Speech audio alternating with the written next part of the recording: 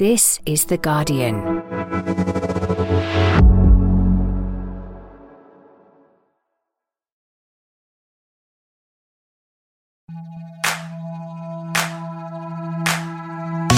Hello, I'm Faye Carruthers and welcome to the Guardian Women's Football Weekly. Well, the Manchester derby didn't disappoint, but bragging rights are divided at the Etihad. Arsenal come from behind, West Ham win, while Chelsea end the year top of the WSL tree. Late postponements, meanwhile, just dampen the Christmas mood a little bit. We'll round up everything from the final WSL weekend of the calendar year, have a look at the FA Cup fourth round draw, take your questions, and that's today's Guardian Women's Football Weekly.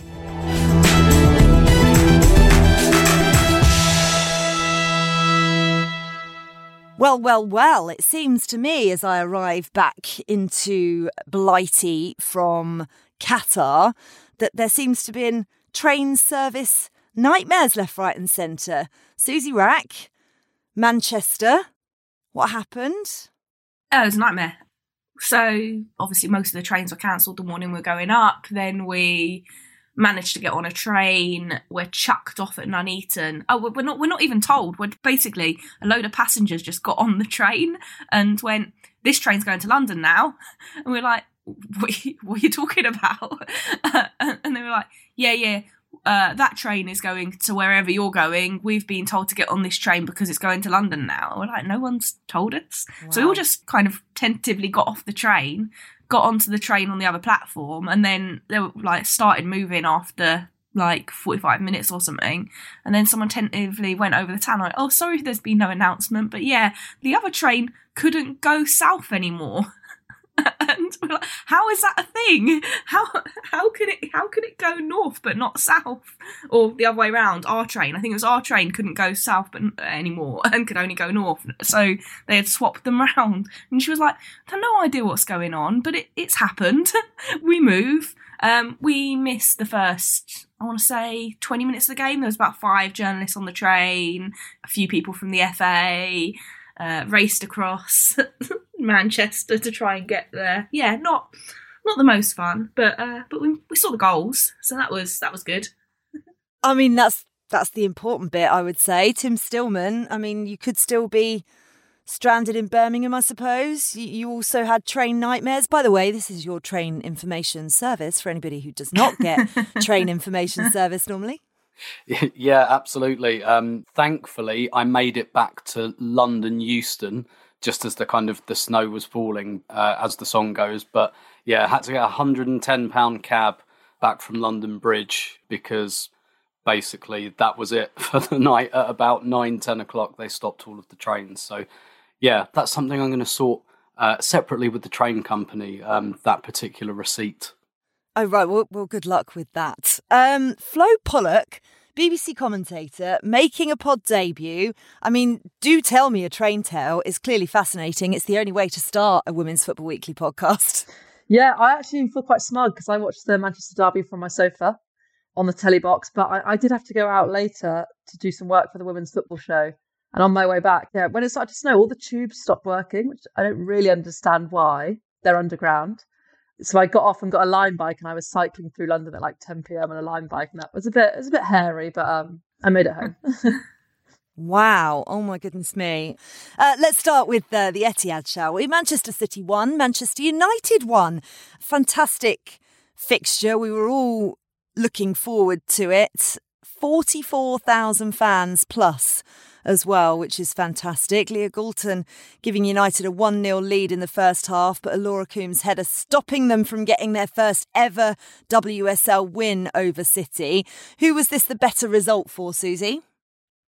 That's a good question. I'd say arguably Man City, because I thought United were the better side throughout. I mean, City had a great second half, but on balance, I felt like United had the edge throughout. It did feel like a little bit of a shift, even though United are yet to sort of beat City in the league. And Mark Skinner said it at the end, saying that the difference is they felt like they hadn't come off feeling like they had defended for their lives and that they felt really disappointed with the result and that was a little bit different. And it did feel like that. It did feel like they had dictated the game and the way things were played, the tempo in midfield. And yeah, like I think, yeah, arguably Man City, but a draw is probably a fair result on balance because City did have a really decent second half. Yeah, I can see why United were frustrated as well, but yeah, draw's probably fair. I mean, they were better second half, Tim, but they kind of lacked a bit of fluidity throughout the game, really, struggling to get their front three into play. Looked a bit devoid of ideas at some points as well. What's missing from this City side? Yeah, I think Gareth Taylor referenced afterwards, he was talking about this looks like my team now.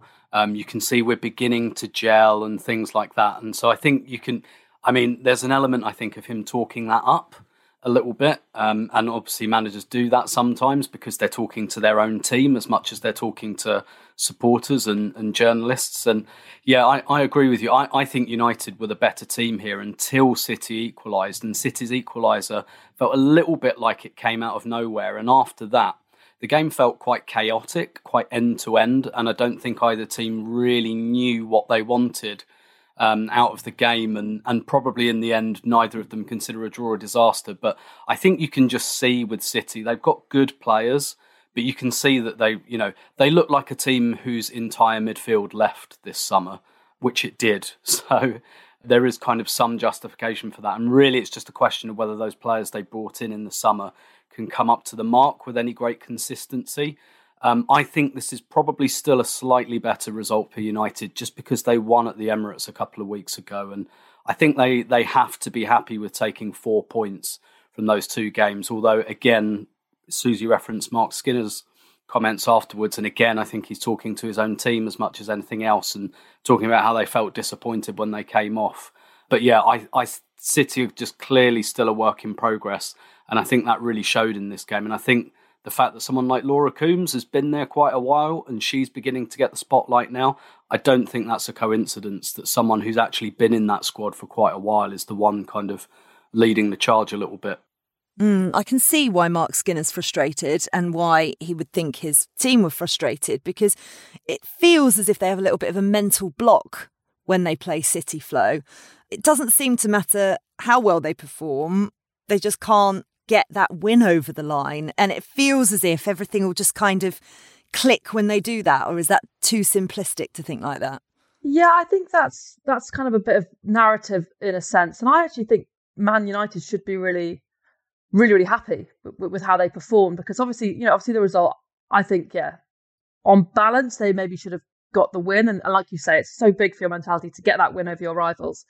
But first of all, it was such a good match, such a good tactical match. But at the end, when you saw the players, Man United fans looked so frustrated. And then the post-match, Mark Skinner was disappointed that they didn't get the win. And Gareth Taylor was like, yeah, I think a draw was a fair result. And I was just quite struck by the difference. It felt like Man United are going for the title and, were disappointed that they dropped points. And Man City, I was quite struck by their lack of ambition. They were at home at the Etihad in front of a massive crowd. And they were quite pleased to get a 1-1 draw and let Man United dictate the game. And I haven't seen too much of Man City this season. And I know Tim said, they are rebuilding after losing their whole midfield. But I was just kind of struck by that. And then Gareth Taylor later on in the interview went to talk about how they're going for the title. I was just thinking, not like that, you're not. Do you know what? We'll pick that up in the second part of the pod because we're going to analyse the season so far. And I think that's a really, really interesting point that we should look at. But let's analyse the goals from this game first, because Leah Galton on the score sheet first for United. She was their standout player, really, consistently threatening on the left-hand side. We've talked a lot in the past, Susie, about the importance of Ella Toone and Alessia Russo to this side. But Leah Galton maybe has been actually their best player of the season. Yeah, I think there's a decent shout for that. She's phenomenally good and she flies under the radar a little bit because obviously she's not in the England team out of sort of choice, protecting herself and her mental health around the game and playing the game, having had a bit of a bad spell and almost walking away from it before she joined Man United when they formed. So she doesn't maybe get the attention and the headlines that the likes of Tooney and Russo pick up. But, phenomenally good player. When she's out, you really, really notice a hole on the wing for them. And she's just so positive, always driving forward, always seeking the return ball. I mean, you look at her when as soon as she releases the ball to Ella Toon, she's moving again and looking for the return ball and waiting for it and ready for it and hungry for it. And like that's what you get. She's a real fighting player. Yeah, she really is. Flo, were you surprised by the lack of substitutes from both sides in this game? Martha Thomas came on in the 72nd minute for United, Lucia Garcia in the 84th, and then we didn't see Hayley Rasso come on until the 85th minute. It all felt a little bit late. Yeah, it did a little bit, although I thought Man United's subs were pretty good. I think Thomas came on and Garcia came on and they pressed from the front. And I think that they made a bit of a difference. And, Garcia nearly got a goal near the end. So I thought they were good. I think Man United, there was a spell in the game after City scored and then for about 20 minutes when they were under the cosh a little bit. And I was watching it and Man United dropped quite deep. And I think sometimes when you're under the cosh, you drop deep because it feels safer, right? And I think their two central midfielders, Zellum and Hayley Ladd, kind of collapsed in on the centre halves. One, because I think after 60 minutes, they're gassed, right? And it's quite hard to get up and down the pitch. So they kind of collapsed in on their centre halves and they were under pressure a bit. And I was kind of thinking, I wondered if Mark Skinner could have made a sub there, brought someone into the midfield to kind of re-energise the midfield, get everyone back up the pitch and kind of hold that space. But overall, I thought Man United subs, aside from that, I think there could have been a tweak there. Although I'm not sure if they had someone on the bench that they could have brought in for Zellum or Ladd. And I think Zellum and Ladd played really well, actually. I think they did very well in the midfield, but I think there was that 20-minute spell where they kind of, they dropped a bit too deep and were kind of a bit stuck there. But I think the subs worked in terms of Thomas and Garcia. But Man City, subs a bit late. And I don't know with Man City. I've just, as I said, just the kind of lack of ambition and I just felt a bit confused because they've got that fabulous front three, right? Bunny Shaw, Hemp, and Chloe Kelly. And the whole game, I was thinking, okay, the game plan's got to be isolate Kelly and Hemp one-on-one with the defenders because they're excellent wingers. And I just never saw that happen. I never saw kind of Man City's style of play never really kind of facilitated that. And I think Hemp was struggling against Onabacho as well. She was really struggling. She did a job on her, the Spanish right back. So maybe they could have made a sub there earlier. But I think overall Man United better with the subs and Man City just a bit lacking really. Don't know if I'm being a bit harsh on Man City here. Well, I don't think so, but I think you've kind of, and I feel really bad saying this for any Manchester City fans out there and for Gareth Taylor as well, but they just feel a bit meh at times. I don't really think I don't know what it is, but as I say, we'll analyse it in part two. We'll talk about some of their summer signings as well. Aston Villa 1, Arsenal 4 though. Tim Stillman, another good performance from Viv Miedemar, looks back to her best perhaps. Is it as basic as her just needing a bit of a break, or has Jonas Eidevall changed the way his team play around her as a 10? Yeah, that's really interesting because what they had been doing before this game, Katie McCabe's been playing on the right wing instead of Beth Mead. And what that's meant is because Katie McCabe comes inside quite a lot, she's taking up a lot of the areas that Viv usually plays in. So Viv's been pushing forward quite a lot. And that's what happened in the 3 games before this. That's not what happened in this game, though. In this game, Arsenal's game plan was much more about getting their wingers behind Villa's fullbacks. So actually, Viv was playing much more, as she had been for the last kind of few months. So I do think the rest definitely beneficial, very, very much so. She talked about how she didn't have a pre-season. She suffered badly with COVID at the Euros. I asked her about it and she said, look, I know some people just get a cold when they have COVID, but she said I was in bed for 10 days. I had it really badly and it affected my pre-season. So she clearly needed that break, both physically and mentally. But there has been some tactical shift, but that's just not what happened in this game. And actually the goal she scores in this game is from a set piece this time, rather than from open play. Some real gifts from Hannah Hampton, Susie, for the Arsenal attackers. What have you made of her return to the Aston Villa side? It's not been the best return she could have had last week. Not great either. But I think she was let down by her defenders in this game. I mean, she made a fair few decent saves and there was no one there to fight for the second ball, the rebound. all of the 3 goals that Arsenal scored beyond the own goal were, very similarly positioned, right in the centre of the box, pretty much unmarked. And you sort of think after the first one, they're going to start closing off that space, and they never do. So I sort of feel like she's a little bit hard done by in this game, in that defensively, as a whole, they weren't great. And yeah, not the best return. Like I say, particularly after last week where I thought she was not great. But again, this time round, sort of not entirely her fault either. The reason Arsenal really exposed Villa is because Villa leave their wingers really high, Lehmann and Hansen. And actually Villa have a really, really good front four. And the way they've changed this season is when they play these teams, they don't put 8-9 players behind the ball. And on this occasion, and against Man United before this, Villa kept getting exposed behind their fullbacks. And that's what kept happening here. Arsenal got in behind 3 times. But I still think that this is the right approach for Villa. Because when you look in the kind of history of the WSL, most teams who upset the big teams don't draw with them 0-0. There aren't many draws in this league anyway. Almost never do you put 10 behind the ball against Arsenal, Chelsea, City and draw 0-0. It almost never happens. When these upsets happen, it's because teams win.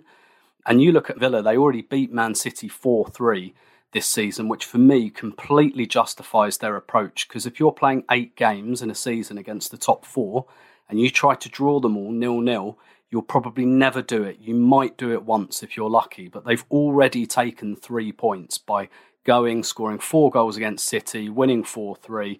I still think it's actually a much better way for them to go, particularly with the attacking talent they have. It's a really good point, that. And, I think if their front 3 had sort of had a little bit more time, they could have probably caused Arsenal a bit more trouble in that. From what I've heard, Rachel Daly hasn't trained all week in the build-up to that game. They only had 4 players on the bench. They were really slim picking. So they had players out there who weren't entirely fit and ready for that game. So, that's another thing that kind of let them down a little bit. If we had a fully fit, fully trained Aston Villa side, then I think it would have been a tighter result and we maybe would have seen a little bit more from them up top. Yeah, that's quite interesting, actually, Flo. And I tell you what, I haven't made note of in this podcast yet is that we have 3 Arsenal fans on, which, normally we spread the load a little bit more, but 3 Gunners on the pod. And actually, perhaps the Arsenal of yore, would that be the right description?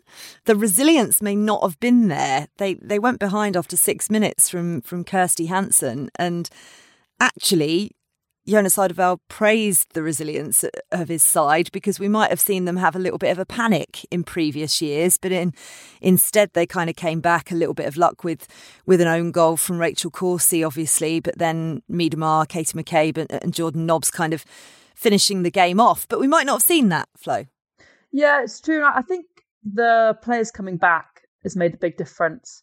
Having Leah Williamson coming back, I know she didn't start. And I'm conscious of saying this right because Tim's here. Hafaeli?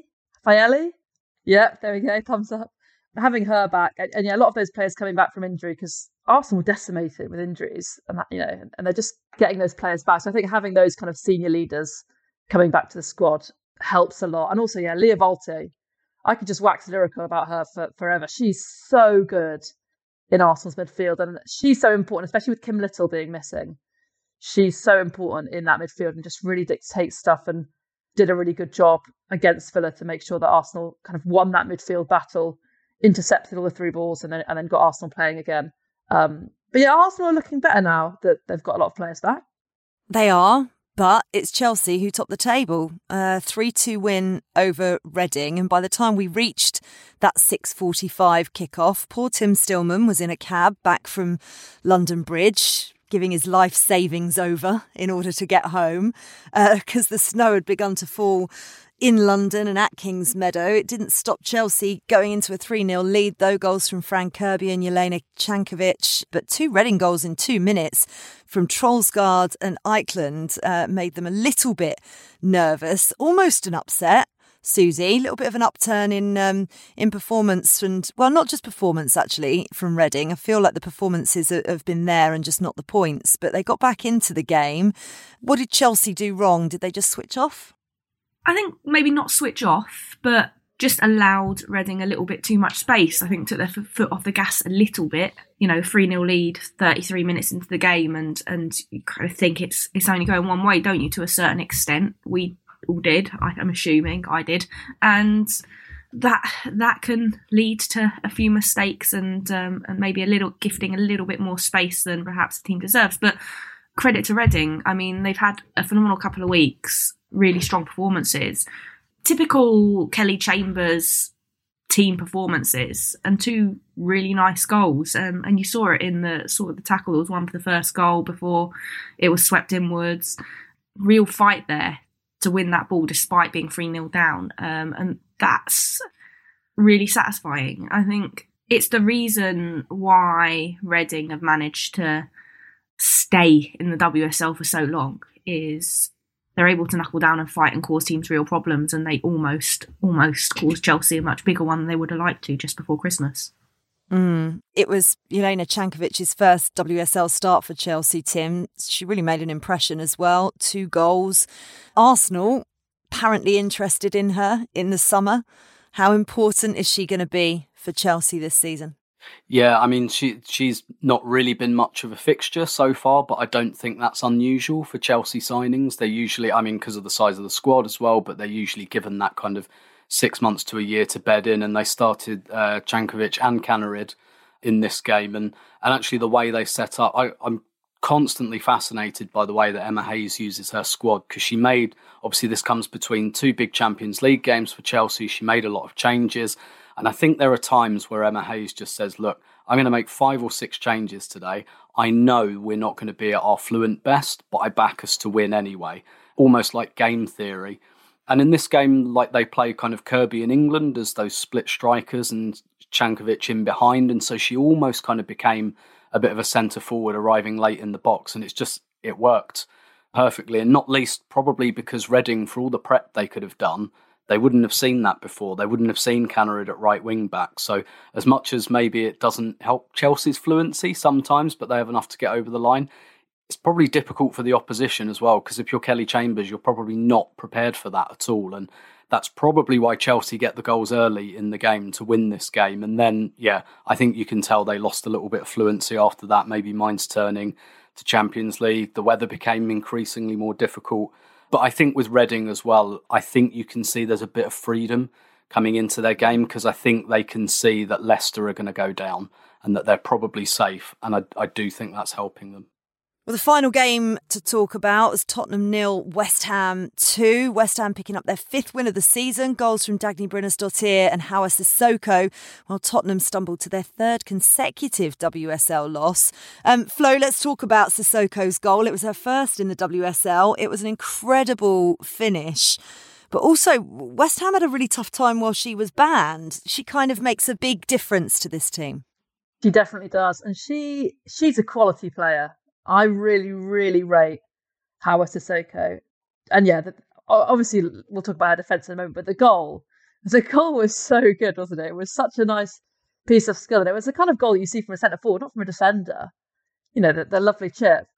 She's a great player. I also feel a bit sorry for her. She's obviously she got that red card for the uppercut, which is a red card, 100%. I was going to say, I don't think there's any feeling sorry for her for that. That was a very, very misjudged moment of madness. No debate on that one, although I didn't like the way that people were trying to provoke her. I thought that was not on. Didn't like that.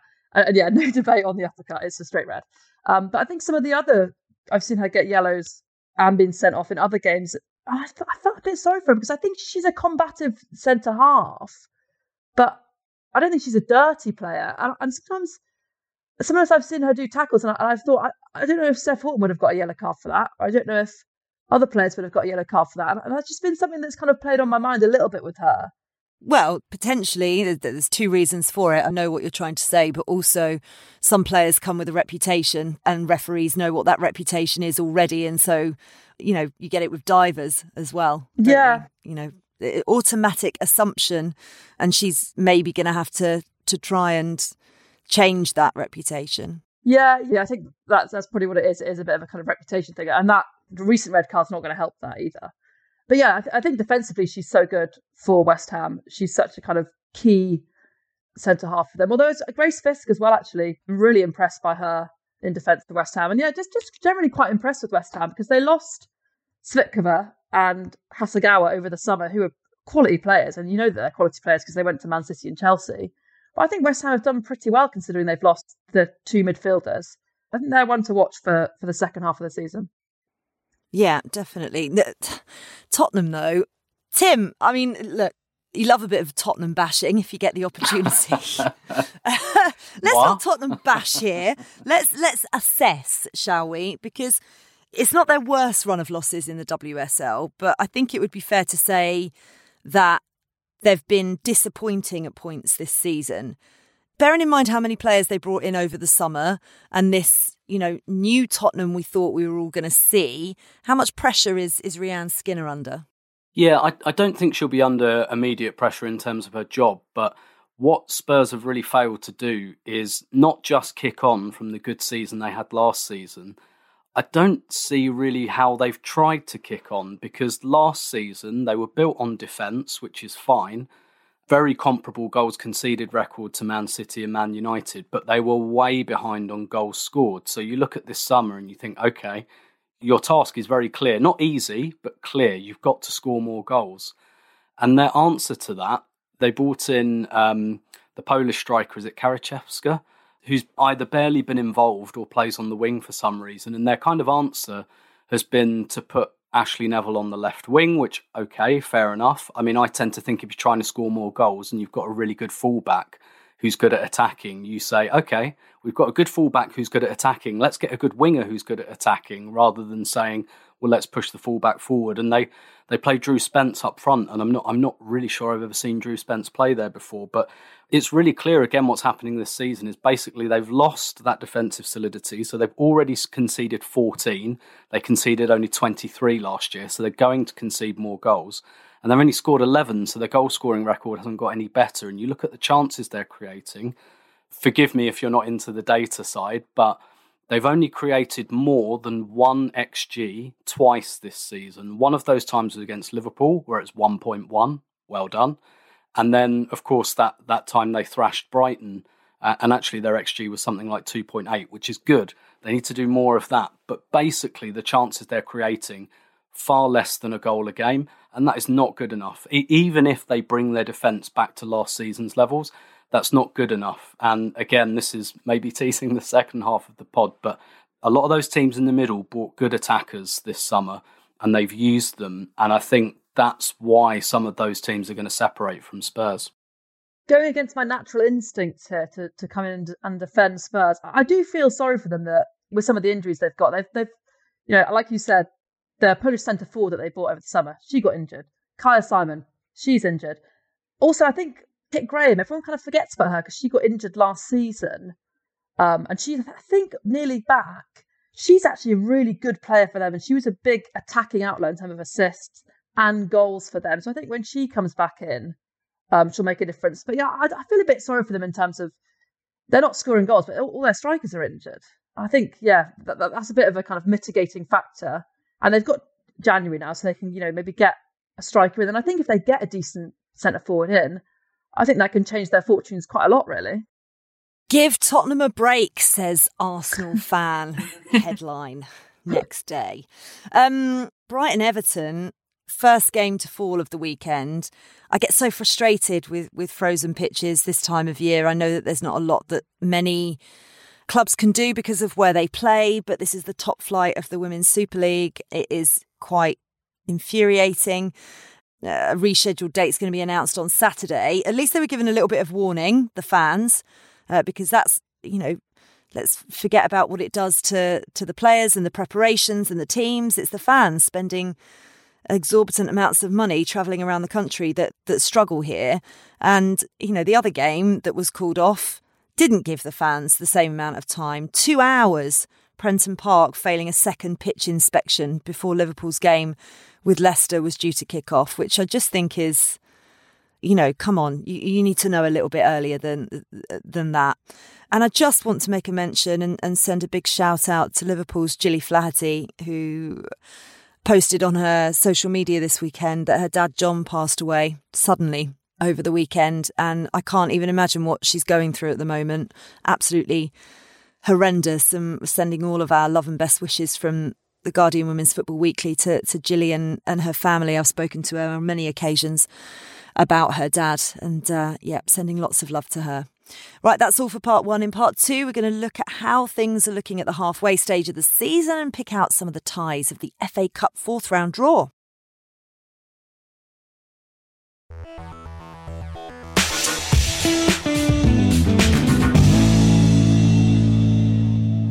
Welcome back to part two of the Guardian Women's Football Weekly, perhaps the most awaited second part of the Guardian's Women's Football Weekly ever recorded, the way I've been bigging it up. We are heading into the WSL's winter break. Tottenham do play Everton midweek as one of the rearranged fixtures, but everyone else has close to a month off of WSL football. So at the top of the table, Chelsea are on 27 points. They have played that extra game, though. Arsenal are on 24, Manchester United 22, Manchester City on 19. Let's start at the top, Susie. Does this make Chelsea favourites to win the title right now? I think whenever Chelsea are top of the league, they're favourites to win the title. In fact, when they're second, they're usually favourites to win the title too. I mean, they're look at the game against Reading, as Tim said, a number of changes to cope with the load of games they've got around the Champions League. And they still come away with a win. They still, feel comfortable in that position, despite the fact that it's not the prettiest game. And I think they very much have played a number of not very pretty games this season, but got the job done. I don't think we're going to see them go backwards. I think we're only going to see them go forwards. And I think the football will only get a little bit prettier. So I always think if they're top of the league, it's very, very hard to unseat them. Really hard. Obviously, they've got the game in hand, but their next game is Arsenal. The first game to kick off the new year is a tasty trip to the Emirates for a showdown between Emma Hayes and Jonas Eidevall again for top spot, essentially. So that's a really, really tricky task for Arsenal to unseat them. I'm really excited about that. What a way to start off 2023. And with that in mind, Tim, up to now, what have you made of Arsenal's season generally? Obviously, we've talked a lot about the injuries, but as Susie said, you still have to play Chelsea and Manchester City twice next year. How much of a concern is that?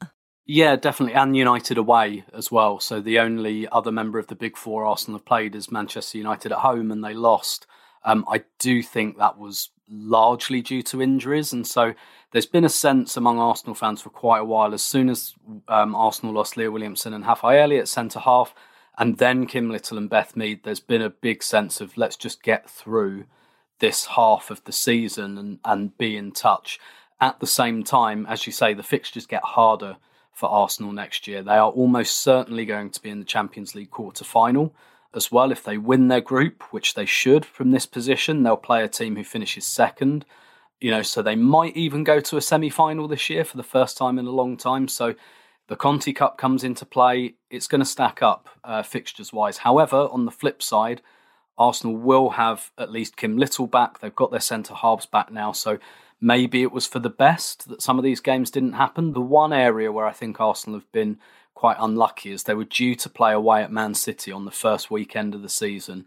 And I honestly think Arsenal would have won that game just because of the state City were in. Arsenal had all their players fit.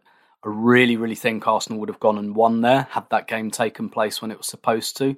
But generally speaking, I think Arsenal, when I look at the four title contenders, Arsenal and Chelsea have had injuries in key areas. Chelsea have not had Fran Kirby for a lot of the season. They've not had Pernilla Harder. Arsenal have lost players. And I think those are the two teams who can cope with injuries. I look at City and United, and I definitely consider particularly United a threat for the title. But I do just wonder, and I know they played without Russo for a few weeks, but if they lost two or three big players, whether they'd be able to keep the pace. So generally, I'm relatively pleased with Arsenal, but it's going to come down to how they perform in those big games. That's going to decide where they finish in the table, and they're going to have to win some big, difficult games in the second half of the season, which I think they can do. And Mark Skinner, Flo, was talking about, title contention. But I think everybody at the moment is still just talking about them in terms of Champions League qualification and whether they get that third spot. Do you think they will, first and foremost? Obviously, we've seen them at the latter stage of previous seasons kind of fall away because, as Tim said, their lack of squad depth. What do you think this season? Have they got to have a little bit of luck in terms of injuries? Yeah, I think that they do a little bit. I think, as Tim said, if they lose a couple of key players, I think it depends where they lose them, right? Because I think they've got, we spoke about Russo not being there, but they've got Martha Thomas and Garcia, who I think are top players that can come in. But I think if they maybe lose players defensively or midfield, that they might struggle. But I think for them as well, they don't want to be talking about winning a title. I think they should, kind of keep that in the kind of back burner, and they just want to be focusing on performances. And I think performance-wise, they should be really pleased. And when I watch their performances this season, I'm thinking, regardless of the results, you're thinking, is this repeatable? Is this sustainable? Can they get results playing like this in big games? And I think they can. I think they're in a really good position to finish third. I think, as you said, it'll depend a bit on luck and injuries. And unlike Arsenal and Chelsea, they've got the luxury of not being in the Champions League, so they can focus on one competition. Although so do Man City, which kind of helps Man City out as well. But I think it'll be really tight between Man United and Man City. And I think it will come down to, like it always does in the WSL, the big matches. Can United get points against Chelsea, Arsenal, Man City? If they can, and they've proven that they can this season, I think they'll get third. One final mention of Manchester City, Susie, because we were talking about them at the top of the pod when we were going through the Manchester derby. 5 of their starting 11 in that game were summer signings. Who impressed you the most? Who maybe was found a little bit wanting? And how key could those players potentially be as we come towards the end of the season? Yeah, that's a good question. I think Hasegawa has slotted in really, really well into that midfield. And it's sort of natural in that, she'd obviously been playing in the Women's Super League with West Ham anyway. So it wasn't as foreign, for want of a better word. For her to kind of find her. She didn't have to find her feet in the league like some of the other players have had. So I think she's had a slightly easier transition in. I think Castellanos looks promising and is starting to find her feet. I thought she looked pretty decent against United. Alexandre, again, another player that's growing into the team. I feel like a lot of this team is gonna show itself in the second half of the season. Gareth Taylor was pretty clear in his post-match presser that they're not going to be making huge changes to the side in January. Like they did a lot of business in the summer. And, there's that balance of strike, isn't there, between, you've spent all this time trying to gel all of these new players into a starting 11. It's not just into the squad. A lot of them have had to come straight into the starting 11. Do you then disrupt that further by bringing in a couple of new players in January? They may well get some to just bolster the squad a little bit, but I can't really see players disrupting the starting 11 that he's been playing with lately too much. And it's a strong team, and the front three are unchanged, and I think that's pretty critical. Once they've built up those midfield relationships in particular, then I think they'll be all right. I'm actually most worried for Arsenal, to be fair, like with the number of games and any more injuries than I am about City and the top 3. But then if you won the Champions League, then that all those worries might go away. All the pain drifts away. It seems to be a very pretty set top 4. I think everybody would be in agreement with them. Perhaps the disappointment this season is the mid-table teams that kind of promised so much at the early stages and maybe not as much now. And actually, Tim, we discussed your proposal for the bottom of the league on the pod last week. I thought it was absolutely fascinating. We added a few different, potentials in there as well. But what do you think the ambitions of the mid-table teams might be heading into 2023? You know who I'm talking about: Villa, West Ham, Everton. Enough points to be safe. But what exactly are they aiming for this season? Yeah, this to me, just from a neutral perspective, is probably the most fascinating part of the league. These like aspirational clubs, I call them the middle class of the WSL. And I know there's not really anything riding on who finishes fifth or even fourth, to be honest. But I do feel like that kind of best of the rest, for probably nothing more than pride.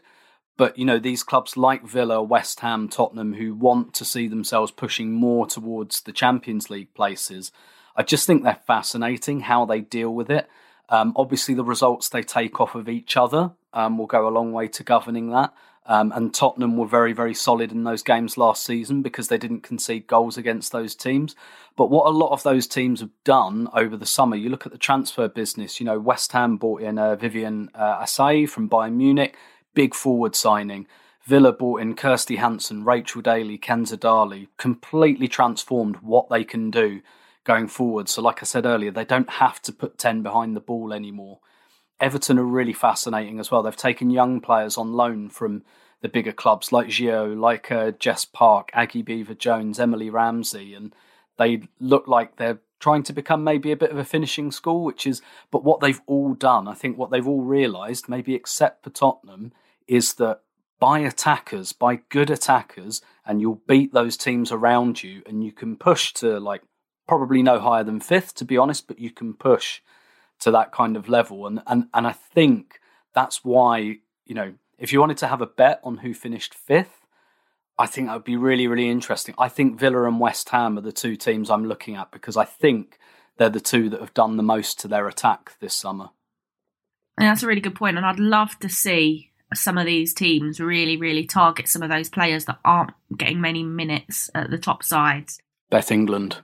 Beth England, Mano Iwabuchi, like players that are real top quality players that need to be playing football before World Cup and before squads are picked. There's a real opportunity there for, you know, the likes of Tottenham, the likes of Everton to get some real talent relatively easily, because you'd like to think that those players are ambitious enough and worried enough about their places in their national team squads, a little bit less so for Iwabuchi. She's so important to Japan that I doubt, you know, I think she could be asleep on the bench lying across 4 seats and would still walk into that side. But Beth England in particular, you know, she needs to think about what she's doing, and other teams really, really need to go for her. And I think that's where that battle is going to really hot up, is if a couple of them really, really go all out to get some of those kind of names. If Tottenham aren't moving heaven and earth for Beth England in January, what on earth are they doing? Like, Tottenham must look at Villa getting Rachel Daly and thinking, why didn't we do that? But they've got another opportunity to go for a player like Beth England. And like you say, there's a World Cup coming up. She is not guaranteed in that squad at all. If Tottenham aren't already in Beth England's agent's ear, I think they should give up and go home, honestly. That's exactly what I was going to say, Tim. I think she could transform them. She's the player. They need that centre forward. She's the player but I don't think Chelsea would let her go, because I think Emma Hayes likes having that squad depth, and she does use her on occasion. Like at the weekend she started. So I think Chelsea wouldn't be keen to let her go. So I think unless Beth was really like pushing for the move, I don't think that she would go. But yeah, I think Tottenham should definitely do that. Or Chelsea were knocked out of the Champions League and the squad depth becomes slightly less important. Are any sides at risk, Susie, going into next year? I don't mean by going down in terms of these mid-table sides, but maybe from moving on from their managers, as we saw with Hope Powell earlier on this season.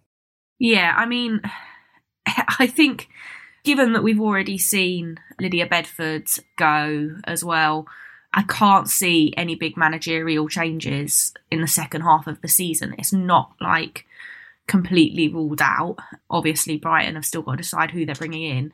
But yeah, I can't really see any big managerial changes. I mean, obviously, Rhiann Skinner's position at Tottenham is being questioned a little bit, but I don't think it's being questioned loudly. I think Tim said it earlier, or Flo said it earlier, like, she's done enough to be able to be given a bit of time, I feel. And the number of injuries that Spurs have had, the chance to go into another window and sign some players, we're going to see how much the board is really backing her, I think, in this January transfer window, and whether they do go all out for a player like Beth England or an alternative. She's probably the closest to to moving on if you were going to pick one out, but I can't see it happening. You know, she's a good manager. She just needs a bit of time. She needs the right signing. She needs a bit of luck. And I think the rest are all sort of secure enough. We have to move on to the draw for the fourth round of the FA Cup was made yesterday. Standout fixture for this one, Flo, Chelsea-Liverpool. The only team Chelsea have lost to this season. Feels very exciting. Yeah, it does, doesn't it? That is the one that when I looked at the fixtures, I was like, oh yeah, that'll be a tasty fixture, because you feel like Chelsea will want to get revenge as well for that opening day loss. I did also see one of the fixtures, and I was a bit tired, I didn't read it properly, and it said London City or Portsmouth, and I thought it said London City of Portsmouth, and I was like, oh, this is a new team. Where are they based? Are they a London team? Are they a Portsmouth team? I was very excited for them, and then realised that it was either or. But yeah, Chelsea-Liverpool's the fixtures to look for, isn't it? Yeah, Arsenal have drawn Leeds United or Stoke, Tim. Maybe an opportunity to rest some players, particularly bearing in mind what we've been talking about this pod? Yeah, I think so. I think whichever one of those teams it is, you'd back Arsenal to win reasonably comfortably. That said, you know, WSL teams don't have massive academies or anything like that, so it's difficult really to rotate too heavily. And obviously we'll have to see what state the squad's in, but yeah, you'd think so. For me, the standout tie, though, I think is #United against Coventry United. And I think the reason for that is obviously Coventry United are going really badly in the Championship. They're going to go down.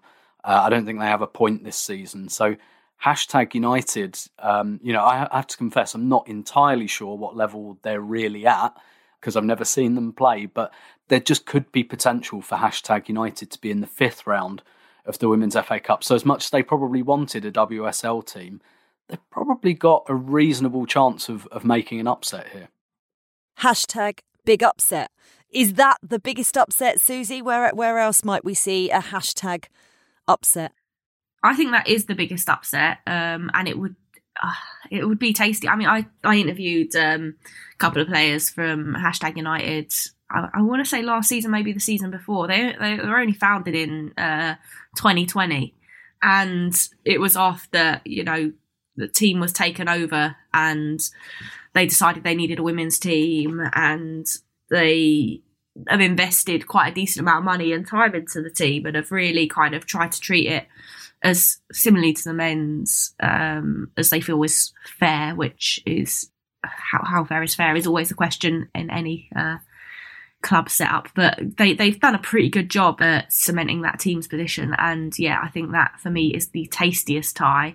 You don't see upsets in women's football very often. I think that's the most likely given the position. I think Ipswich Town against Lewis or London Bees is another nice tie because Ipswich are doing so well. Should have been promoted like season on season on season. The way that the promotion into the Championship is done is just bitterly cruel that only one team can go up from two separate leagues, and there's a whole bunch of really, really good National League sides that are pushing for Championship places. So seeing a team like that, which has so much young attacking English talent, they're a real pathway team, going up against a Lewis or a London Bees, depending on who wins that tie, is a really, really nice one for me. And from the FA Cup to the Champions League, bearing in mind we do have 3 Arsenal fans on today's podcast. Very quickly, how are you all feeling about Arsenal-Lyon on Thursday night? Go for it, Susie. Terrified. Not because I don't think we can win that game. I think Arsenal can win that game.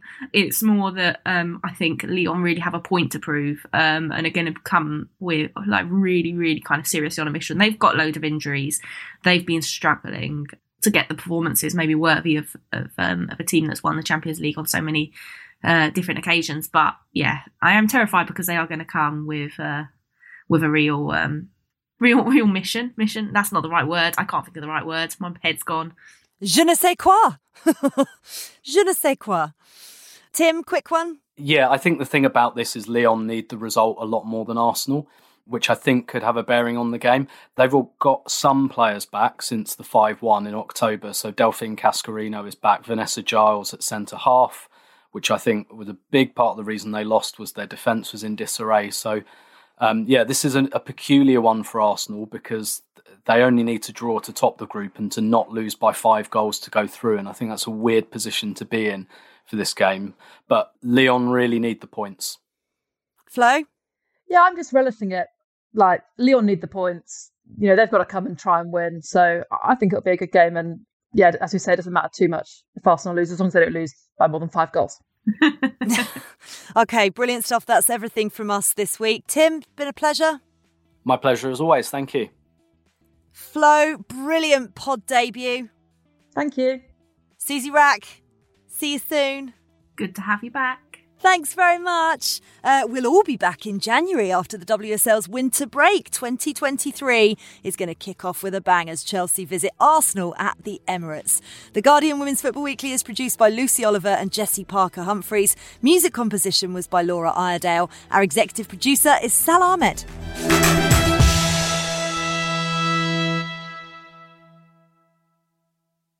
This is The Guardian.